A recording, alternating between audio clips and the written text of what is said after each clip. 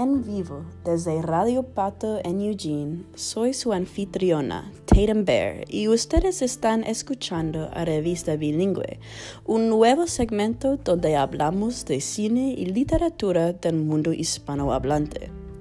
Hoy vamos a hablar sobre Cuando las montañas tiemblan, un documental bastante poderoso que cuenta la historia sangrienta de un secreto sucio de los Estados Unidos y Centroamérica, el genocidio guatemalteco.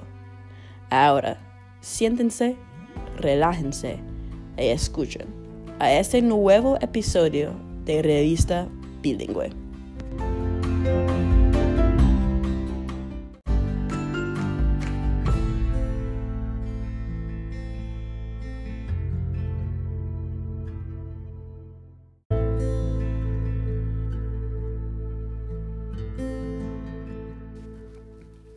Para darlos un poco de contexto, en el año 1954, un golpe de Estado apoyado por los Estados Unidos depuso a Jacobo Arbenz, quien era visto por el gobierno estadounidense como una amenaza comunista, especialmente después de su nacionalización de las plantaciones del United Fruit Company.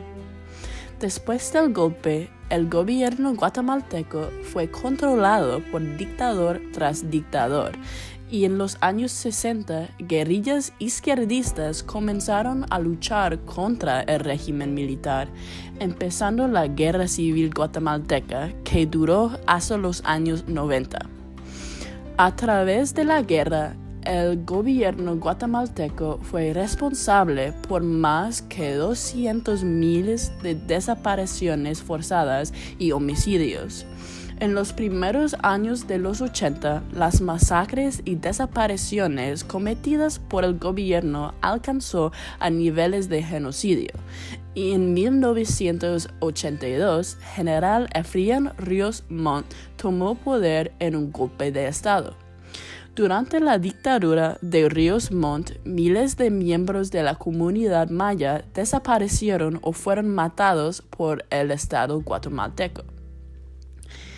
El documental Cuando las montañas tiemblan, dirigido por Pamela Yates, contiene metraje de combate vivo y es mayormente narrado por Rigoberta Menchú, activista indígena y ganadora del Premio Nobel de 1992.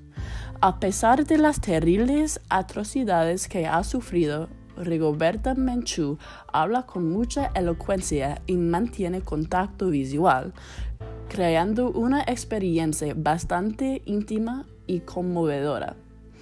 A través de su narración, escuchamos los testimonios de primera mano sobre las atrocidades cometidas por el gobierno autocrático de Ríos Montt.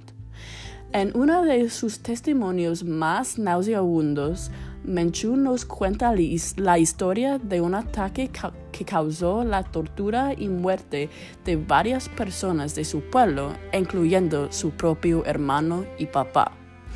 Los múltiples medios que usa el documental, o sea, entrevistas, recreaciones de eventos importantes y testimonios, crean un aspecto bastante poderoso y cohesivo. El documental ganó varios premios en varios festivales, incluyendo Sundance Film Festival, American Film Festival y Havana Film Festival. El documental abrió los ojos del mundo a lo que realmente estaba pasando en Guatemala, y ahora es considerado uno de los mejores documentales de todos los tiempos.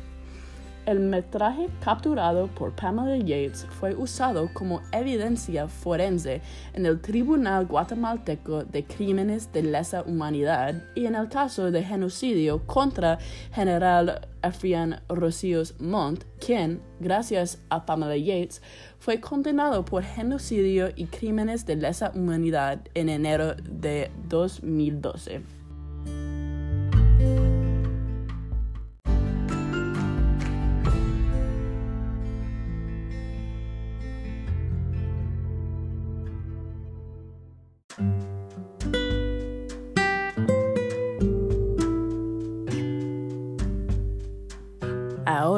Queremos escuchar sus voces.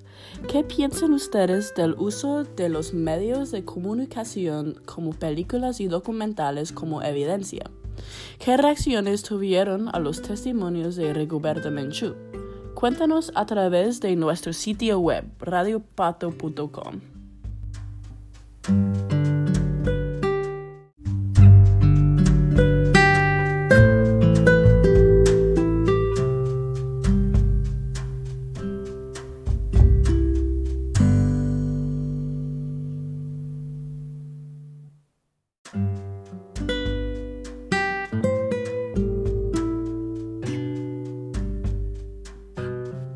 Este ha sido Radio Bilingüe. Otra vez soy su anfitriona, Tatum Bear, en vivo desde U of O Studios.